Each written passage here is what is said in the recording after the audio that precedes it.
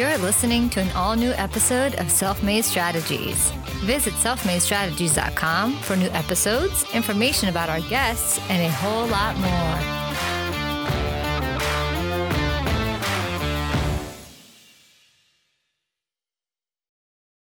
Welcome to episode 121 of the Self-Made Strategies podcast. On this episode, we sat down with Brian Oliveira. Brian formerly owned Gerard Brasserie and Brunchery, Philly's first fair wage restaurant. Brian currently owns Happy Hour Hospitality and Cozinha Philly. Cozinha Philly is a pop-up Portuguese restaurant experience that pops up all over and around the city of Philadelphia. Follow at Cozinha, Cozinha, Philly on Instagram to see where their next pop-up is going to be happening. Happy Hour Hospitality is a creative culinary concept founded by Brian along with his partner, Brian Matera. Brian's here with us today to talk about all things restaurant and hospitality industry. In particular, we're going to be discussing how he developed Happy Hour Hospitality along with the pop-up concept Cozinha and how Brian survived the pandemic. Brian's also here to talk about fair wages for restaurant workers and why we should continue to do our part in tipping those restaurant workers as best we can every time we go out to a restaurant. Here are the self-made strategies of Brian Oliveira. Excited to do this discussion with you and to talk about Happy Hour Hospitality and then Cozinha Philly. Sure. Yeah. Awesome. Thanks. So walk us through how you started Happy Hour Hospitality to begin with. Yeah, we started in October of 2018, and I say we, that's my partner, also named Brian, and I. And it was born out of a change that I needed from the grind of the restaurant industry and that like 7-day-a-week nonstop to something that gave us the ability to have quality of life and still have a sustainable business. And really, it kind of just snowballed from some small events that we were doing for friends and family. That kind of word of mouth got us to where we are now. Yeah, that's really cool. And so you do a lot of catering. If people want catered meals, you'll also cater parties, of course. You'll cater events. How does that all work if somebody wants to, book Happy Hour Hospitality to come in and cook a meal for them or cook a meal for them and a few friends? We're still in the pandemic, so you can't have a huge event indoors at least. We definitely specialize in, I would say, smaller events. So we love doing the private dinners. That's in-home private dining. You get a custom tasting menu suited to your likes and favorite dishes. And then on the other side, we do, parties, we've done weddings, showers, those types of more traditional events. And it's kind of a mix of, we're chefs for hire. So we have what we specialize in, but let us know what you need. We love working with, repeat clients. So we kind of build a relationship and then, it's quite fun. Yeah, that's cool. Okay, so let's talk about the actual start of the business, though. You started the business back in 2018, right? Yes. Why did you get into Happy Hour Hospitality and what was going on in your life at that time that kind of led to the creation of Happy Hour Hospitality? I had just recently sold a restaurant, Gerard, that I had been running for almost 5 years. And we opened when I was 23, I was 23, and I was just really burnt out from that nonstop. I was working 80, 90 hours a week, and it was just too much for me personally. And I took some time off, and I was starting to get the itch to get back to work. And, this kind of, like I said, we started doing stuff for friends and family, and we had kind of just talked about it before we knew it. We had an LLC set up and we were licensed and insured. And then we just started, really throwing ourselves into that. Had to keep a part-time job for the first year or so, but a year and a half ago now, we both went full-time jumped right into happy hour and have been pushing that since. Yeah, that's pretty cool. So you were side hustling in the beginning to kind of get this thing off the ground, which, by the way, I couldn't agree more with in terms of a great method and recipe for success for anyone who's starting a business or venturing off into, kind of chasing their dream, if you will. Yeah. And did you find that that was a good way to kind of bridge the gap between owning your own restaurant and then shifting into this more pop-up style, catering style? Definitely. I think two things. I think the industry is shifting in just how businesses are reaching people and the platforms they use, from brick and mortar to the more, food being brought to you, whether it's delivery or in-home private dining, all online stuff now. So that's shifted. But also, I learned from opening the restaurant, I had a business partner who was much older than me, and I kind of trusted him to guide me in a lot of ways. And we went the route of do it all from the beginning, make it the best, and start off with everything. And it was a lot to keep that up. And I learned, it would have been much more beneficial for us to start small with these pop-ups, say, and build a little bit more of a following, get a footing, understand the lay of the land and what we're getting into, and then organically grow from there, which was what we were able to do with happy hour. And it because we did it that way, we only had to put money out when we knew money was coming in, and it allowed us to build up more of a sustainable foundation. And now, we're able to branch off like we have with Cozinha for a passion project. And it's allowing us to do the things that, owning your own business allows you to do. Right. You have a little bit more sense of an autonomy. You can make decisions more in the moment. And I love the way that you pointed out the fact that you can bootstrap until you have revenue coming in, right? You can wait to outlay cash. And especially in a world where, especially in the restaurant space, right? There's a lot of waste, food waste, a lot of food waste. Yeah. And this model allows you to shift into more of a sustainable perspective, which is good for the environment and overall in general, just to limit food waste, but also a great method to bootstrap your business so that you can get up to a really successful point. Yeah, absolutely. We were only buying food if we knew we had a job. When I had the restaurant, I had to guess how many people are going to walk through the door and have an array of items available to them day after day. And even the busiest restaurants have tons of food waste. So it is kind of just part of the model when you want to please everybody and have the consistency that a restaurant requires. Yeah. So that definitely helped. And also, in a way, over the last year with COVID, the kind of being able to experiment allowed us to do more things that we might not have been able to try a year ago, but everyone was a lot more understanding and just more flexible because every business had a different policy and way of doing things and everything was switching. So that allowed us to kind of toy around with a couple different things that have now transformed into a legitimate branch of our business and an added revenue stream beyond the pandemic. Yeah, exactly. So what was the big difference maker to go from, sort of side hustle / even when you were full-time, as you said, in your first year, you were kind of going gig to gig, so to speak, for lack of a better term, waiting for the revenue to come in, for the orders to come in to then buy your supply and stuff. What was the big shift that enabled you to finally quit the additional job that you were doing to focus solely on happy hour hospitality?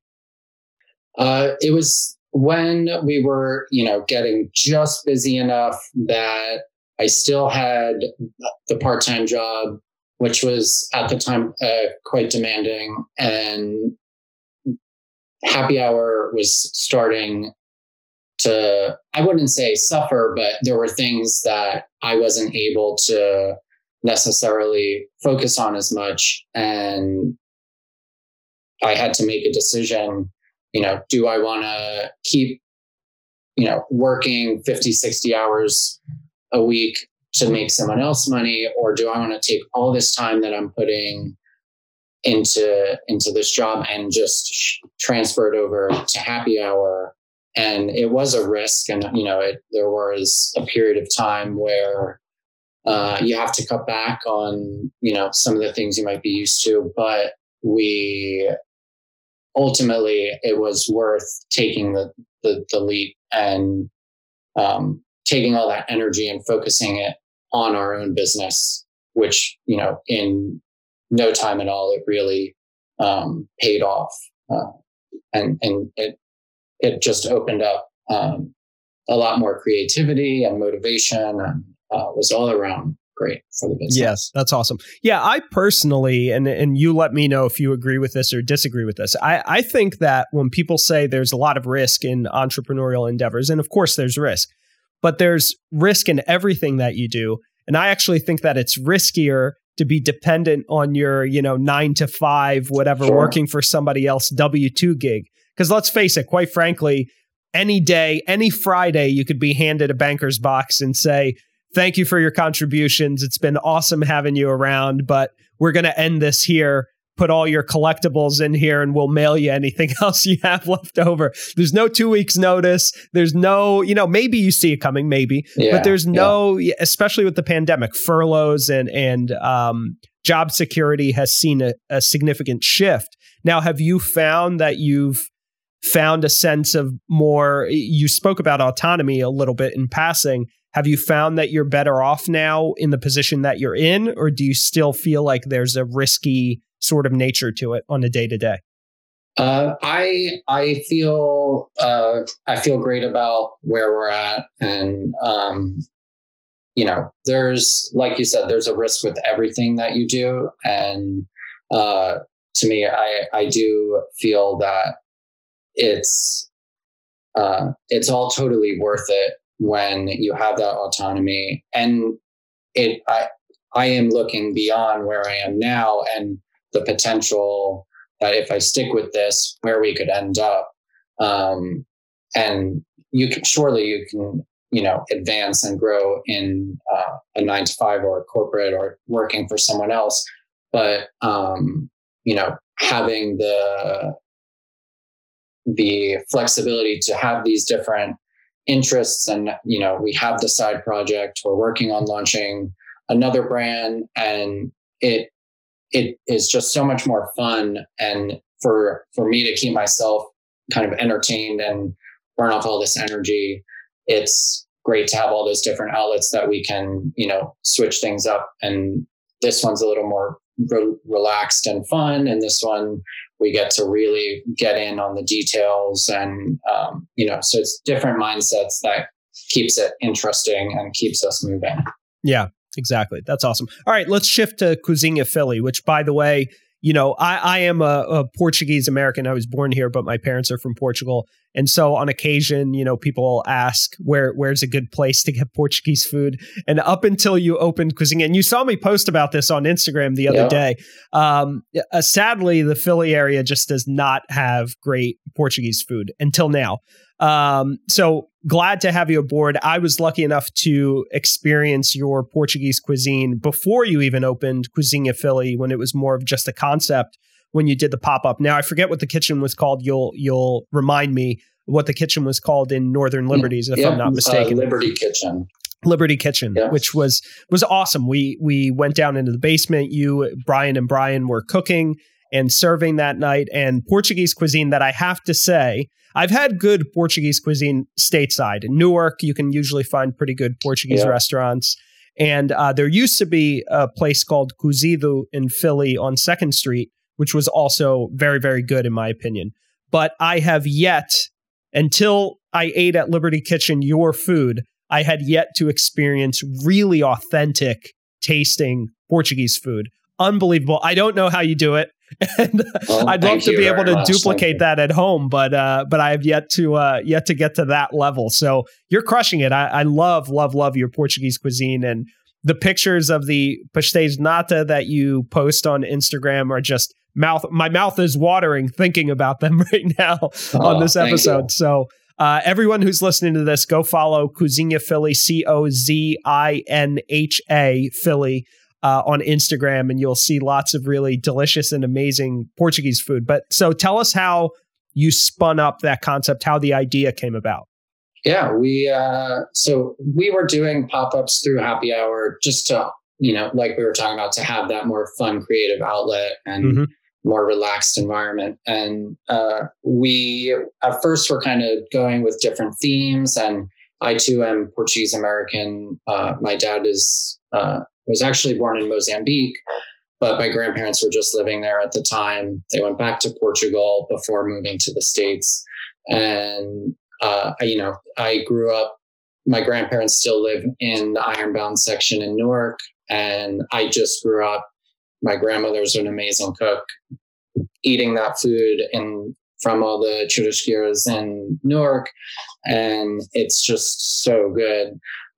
So I always had this itch to do that and bring that to our pop-ups. And when we finally did, in 4 hours, the tickets sold out for the day, and we ended up adding a second day. And it had never happened. It was always a handful of friends, a couple people we know, and we'd be thrilled if we got like 1 or 2 people we didn't know. And we sold out 2 days with the Portuguese food right away. And we were like, all right, we got to do this again. And, it was great to see and meet people like you. And we had a bunch of other Portuguese families come out, and being able to share the food and just feel like you were, at my grandmother's table, just eating and having wine with everybody. It was a lot of fun. So we wanted to keep that alive. And through the pandemic, we had the opportunity to do some pop-ups for kind of like takeout only. And, actually, let me backtrack. I'm sorry. Before the pandemic, we were going to launch Cozinha, and then COVID hit, and we were like, now's not the time to launch another food business. So, kind of went on the back burner. A year went by, and then we had an opportunity to do a pop-up, and we were like, all right, what are we going to do? And we were like, well, we already know the Portuguese food is great, and people respond to it really well. So right now, let's do what's working. And it just led to one after another. And we, branded it off and had the logo made, and now it's its own thing that we can really focus on and define and grow. For now, it's just pop-ups and travel, like a traveling kitchen. We do have bigger plans for that, but again, we're going to kind of let it organically grow into what works best for it and the times. That's pretty cool. So you're not doing any catering with respect to Cozinha per se, but will happy hour technically, how does the catering for happy hour kind of overlap with that? Will you do Portuguese catering if somebody wanted it? Yeah, most all of our menus that we do now are very like Mediterranean and Iberian influenced as it stands. So there's always Portuguese dishes on the menus. And of course, if someone reaches out and is like, I want a bunch of pastéis for my wedding, we'll make it happen. We're working on, we don't want to formalize too much too soon with the catering for Cozinha. So that is going to be a phase that, once we're comfortable with, we'll add on fully, but it's on a case-by-case basis. And we, definitely offer plenty of Portuguese options on our happy hour menus. Awesome. Now, what are you finding being the biggest struggle aside from the pandemic, which I'm sure, running a hospitality or food business in general during the pandemic is no easy feat. And we'll get to how you've overcome and been able to sustain sort of at least the lifestyle you're accustomed to, right? During the pandemic. But what have you found to be the biggest hurdle in kind of launching your business and getting it to grow? It's kind of been defining not who we are, but like the direction, because we started we were so young at the start of COVID, but finding that balance between the things that we really want to do and the things that are going to make us money or that everyone else is asking for, and really finding the balance to be able to say, these are the things we do really well. And that's what we want to present to people. And being able to kind of build our business up to the point where not that we want to say no to jobs, but we're able to get these jobs that are more in line with, our goals and where we want to be, and kind of, really honing in on where we want to be and getting there, because there is, so much of getting the business off the ground is like saying yes, yes, yes.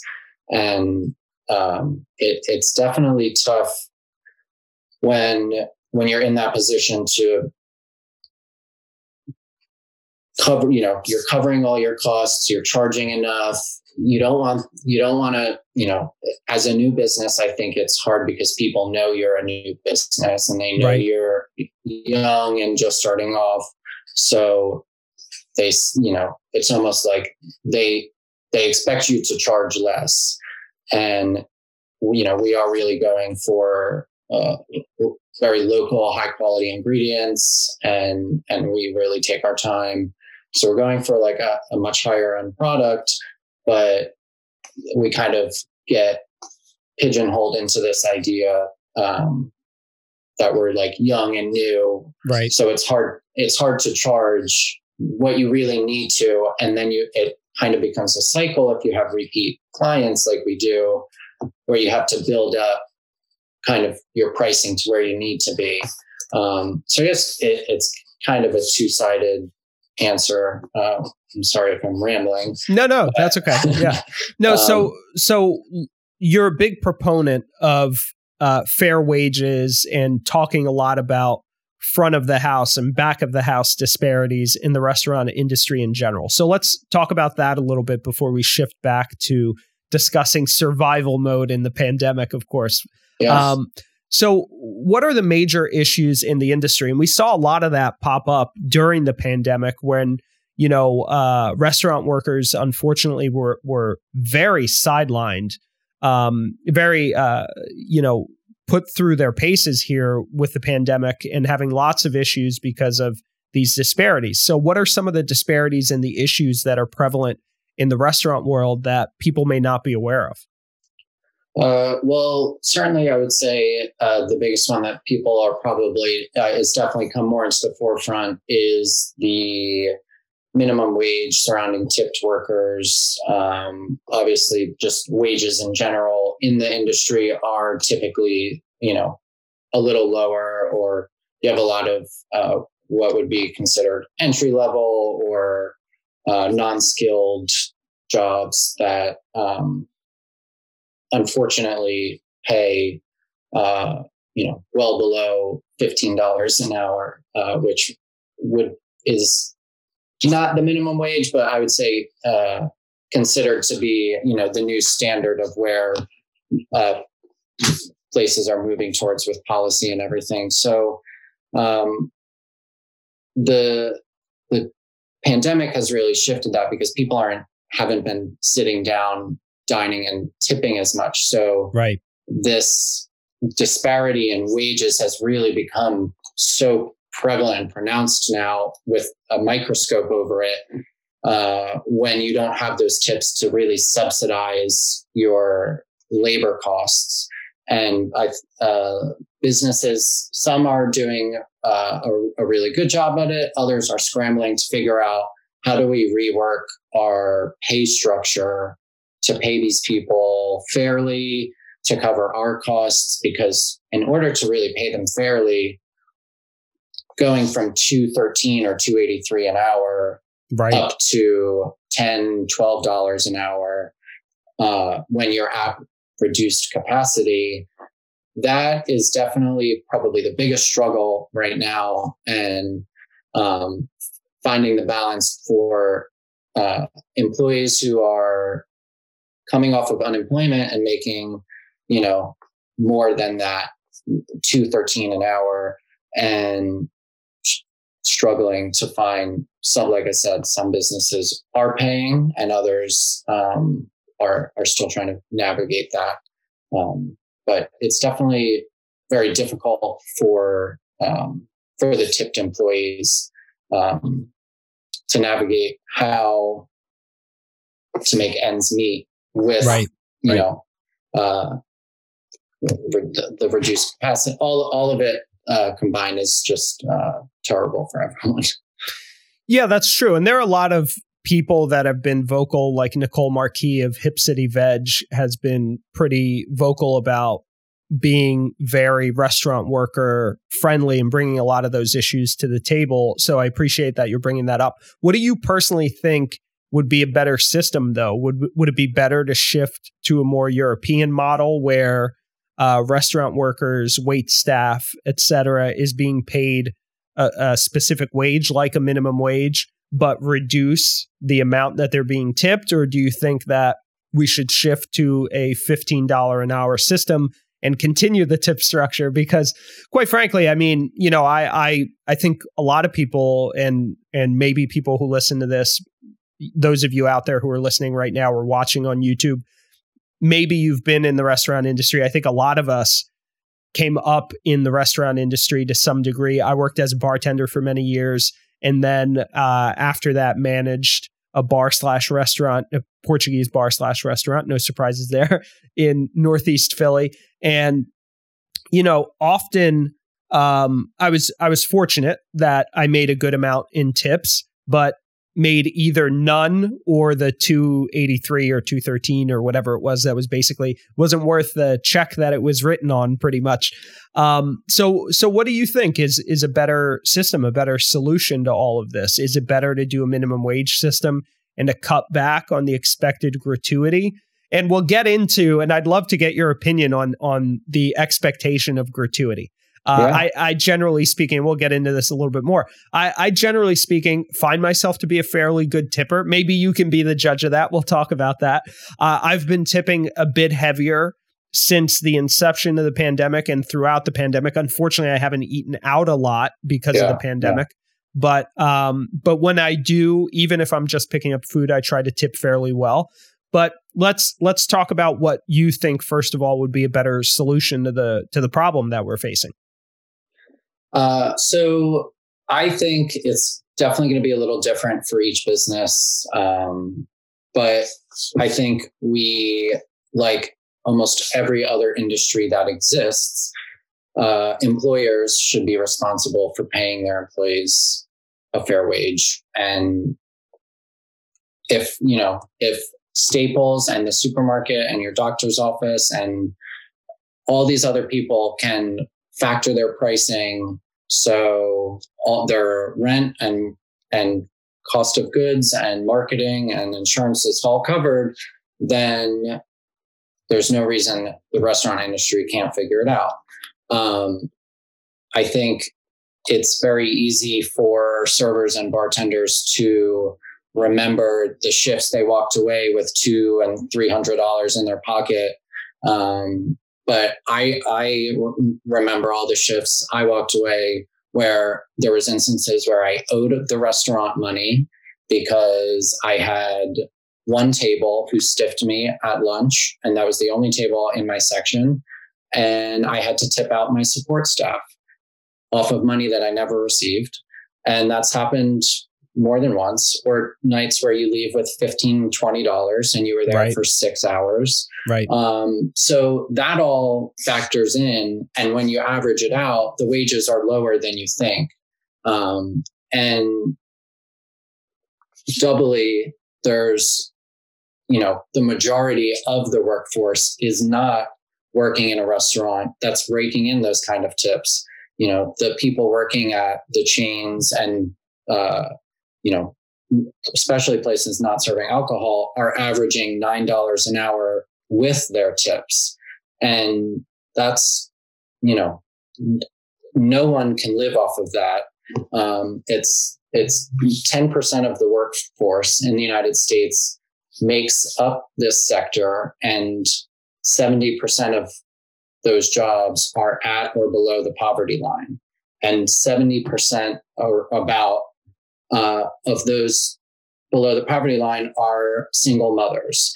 It's a very complex thing that isn't just going to be fixed with one thing. But I think restaurant owners and managers need to take more responsibility in raising the wages and educating the customer as to the true cost of what it is to go out to eat. It is a luxury. It is a service, a convenience. And, if you look at the price of, say, a chicken entree from the 80s and 90s till now, there's a couple dollars difference, maybe. That's true. You're right about that. The disparity in terms of the pricing of an entree, generally speaking, rising over time. You're right. The 80s, 90s, it has not changed that much. Certainly not proportionately to other goods and services like automobiles, for example, great example, real estate, all that stuff.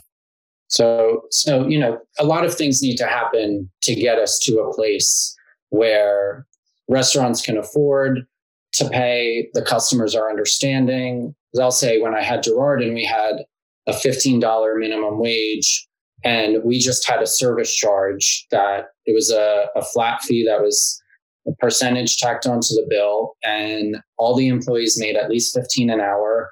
And if they got cash tips or a true gratuity that was left at the end, they were able to keep that. But otherwise, I assumed the responsibility for paying my staff. They knew what their hours were. They knew exactly how much they were going to make. And if anything, they made more, but it was never less than what they thought they were going to make, and I had great employee retention. And, most of the people that were there from the day we opened until the day we closed.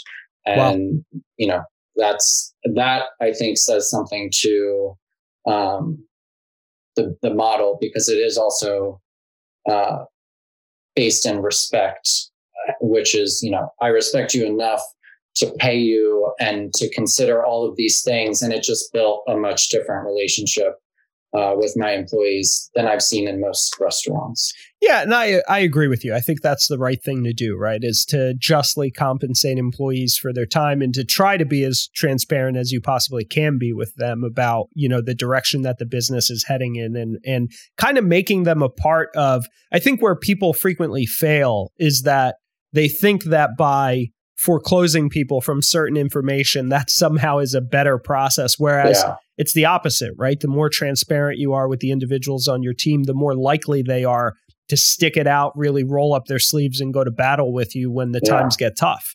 And we did, to that point, we had an open book policy where in our weekly meetings, I brought our sales, previous quarters. I brought our utility bills. So I could say, we're going through 500 gallons of water in breakfast and lunch, just little things like these are all things that cost the business money. And if we are all more tuned in and more aware, and we built a team that worked together as a whole. We bounced from front of house, back of house, kind of wherever something needed to be done, we all carried each other towards this one common goal. It brought those walls down that I think are very easy to go up, where you have the front and the back, and it's like two different missions, and they're never working together. They're working alongside each other, but never together. Right. And that was a really important thing, opening all that up, laying it on the table and saying, I'm not making all this money that, people think restaurant owners make. Profit margins aren't high. I want to pay you guys fairly. This is where everything is going, and this is where we want to be.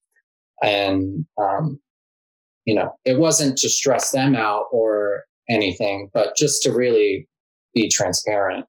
I didn't ever want them to carry any of the weight of like, oh, this is all the financial obligations and whatever. But I think it did add just a layer of honesty and transparency. Right. Yeah, I mean, I like the structure. Let's go back real quick so we don't get too lost in the weeds on the tip thing, because this is a big thing that my friends and I always talk about when we're out to dinner. Right? Is like what's a solid tip, and at what point? I will say this: it takes a lot for me to either reduce the tip from 20% or to no tip at all, which has only happened, I think, once, maybe twice in my entire restaurant going career. And you really have to go out of your way to just flat out make it apparent that you're going to be rude to us as a server, which I never understand. Your whole purpose, and look, I know life happens and we should be sensitive to the fact that individuals have things going on outside of work, certainly. But as a server, that's your moneymaker, right? Yeah. Is to be nice to people and to kind of make their experience pleasant within reason, certainly. So what to you, being on the inside of the restaurant industry, is a good tip? What's an appropriate tip? And at what point do you start dropping that percentage on someone if they're being rude or whatever? What does it take? So I'll have to say, I might be an exception and maybe very biased. I've only ever worked in restaurants. So I'll say I never really tip below like 20%, no matter what. I'm not saying people cannot give bad service or cannot be rude, but I've worked alongside too many servers or been in a position myself where they get a call that someone just passed away, or Sure. I had, my dog died one morning, 6:15. I was on my way to work. The vet was across the street from the restaurant. Oh, I did that, and I had to be there to open the restaurant and be ready for brunch. right. And those are things that, I had the ability at that point. I was in charge in that situation, but I've worked alongside so many people where their manager tells them like, I need you, it's too bad. Or if you're sick, it's you lose your job or you come in and work. So it's tough to know exactly what's going on and to say like, are they, what kind of day are they having? Right. And I always try to put myself in that position, which is why I don't do the less than 20%. But to that point, I've had terrible service that is just a lack of concern or for the experience, and I don't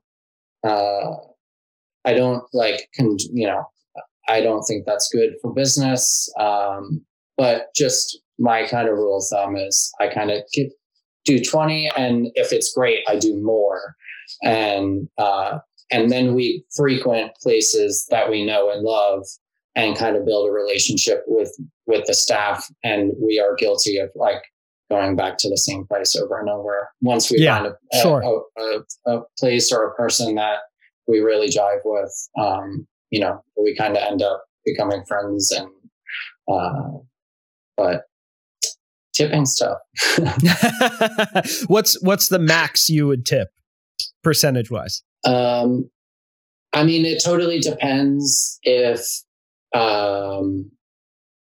it totally depends on the experience. If I'm out at like a diner, say, and it was just like a really cheap breakfast, that was $10, I'll have no problem leaving at 20. Right. And, of course. Right. But that makes if sense. I'm spending a couple hundred, 40%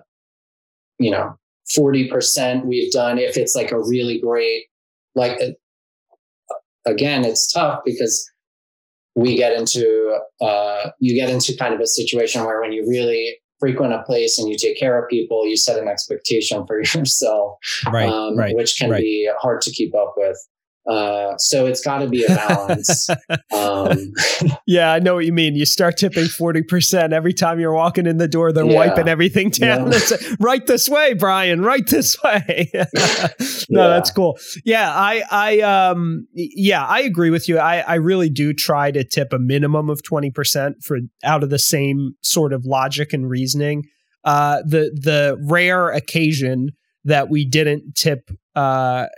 That I didn't leave a tip in general was, again, I think only once, maybe twice. And it was because this person, the one time that I can remember, which is the only time that I can literally remember, it was a place that we frequented, and this person had been rude on multiple occasions spanning, several weeks. And again, I don't expect any crazy amount of service for the 20%, just as long as you're doing what the basics.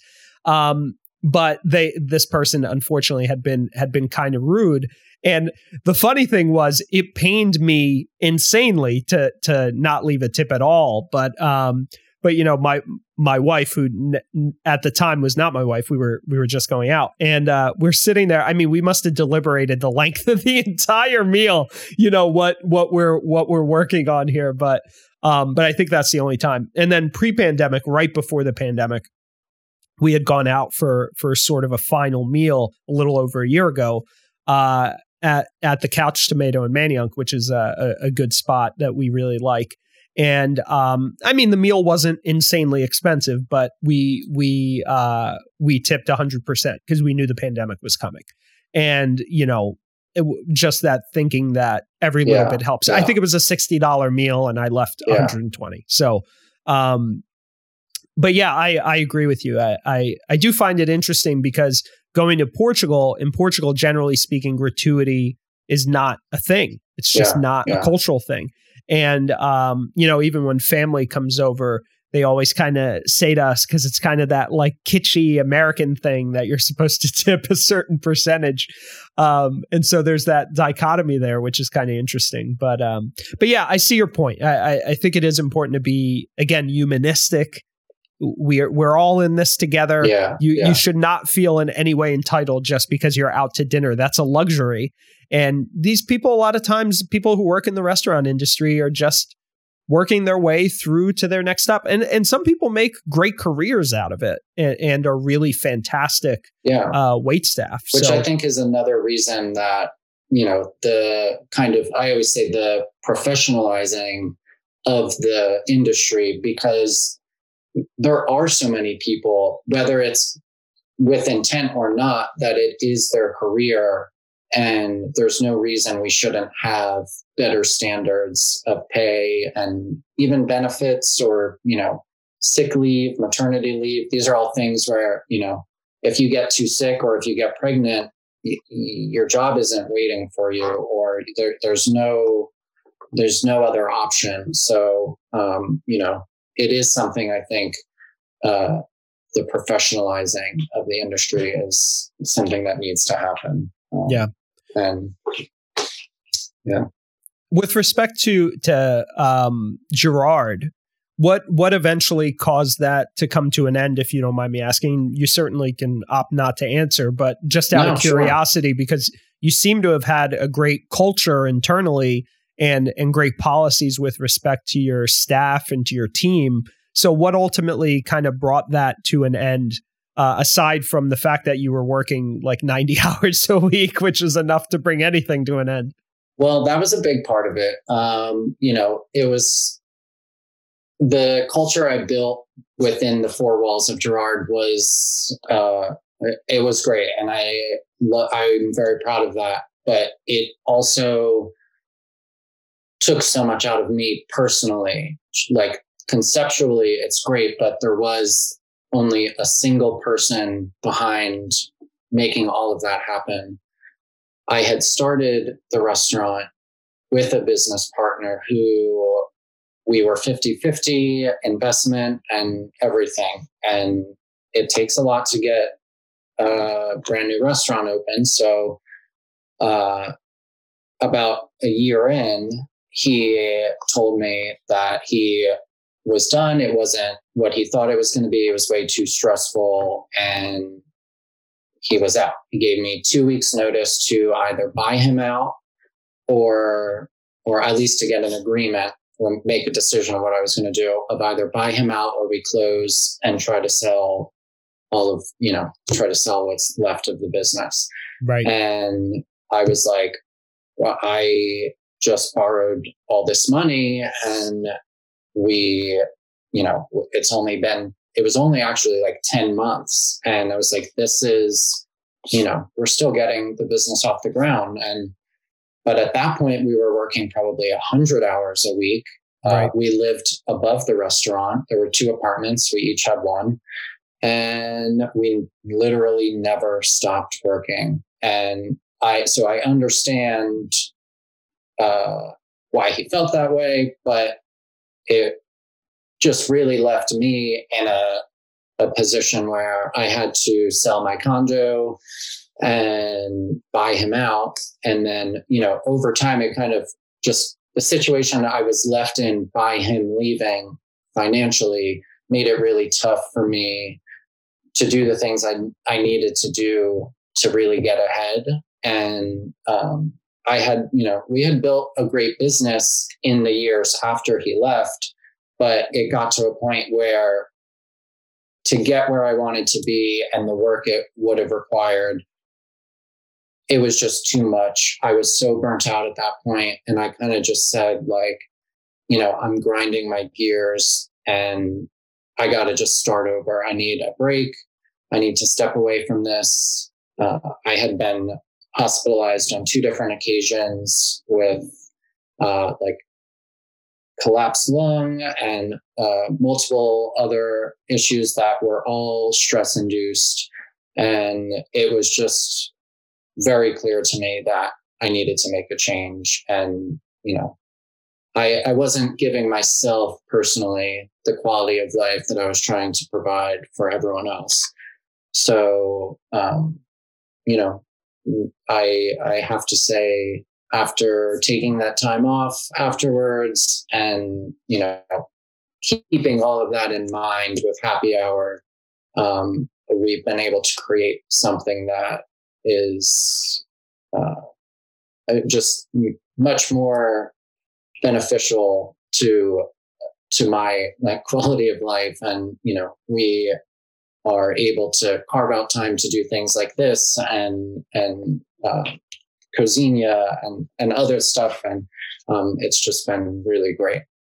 Well, I think that's a great story in a lot of ways. And there are a lot of lessons embedded in that story, I think, for anyone who's listening, but particularly the big one I think to focus on is that often when life hands you lemons, to borrow an overused idiom, there are ways to turn that around. There's a silver lining there, right? And there's some good that will eventually come from that. And you're only going to see that well down the road when you look back. Yeah, cool. So pandemic, huge issue for everyone in the restaurant industry in particular, and in the hospitality space in general. It's going to reshift everything, at least temporarily. Hopefully it'll create some long-term change in all of these industries that really needed it. It's exposed a lot of holes, a lot of gaps for industries, for organizations in particular, for businesses. A lot of businesses have closed, unfortunately. How did you weather the storm through the pandemic? And on the back end of that, what's your advice for anyone else who's listening that's kind of struggling to keep things going?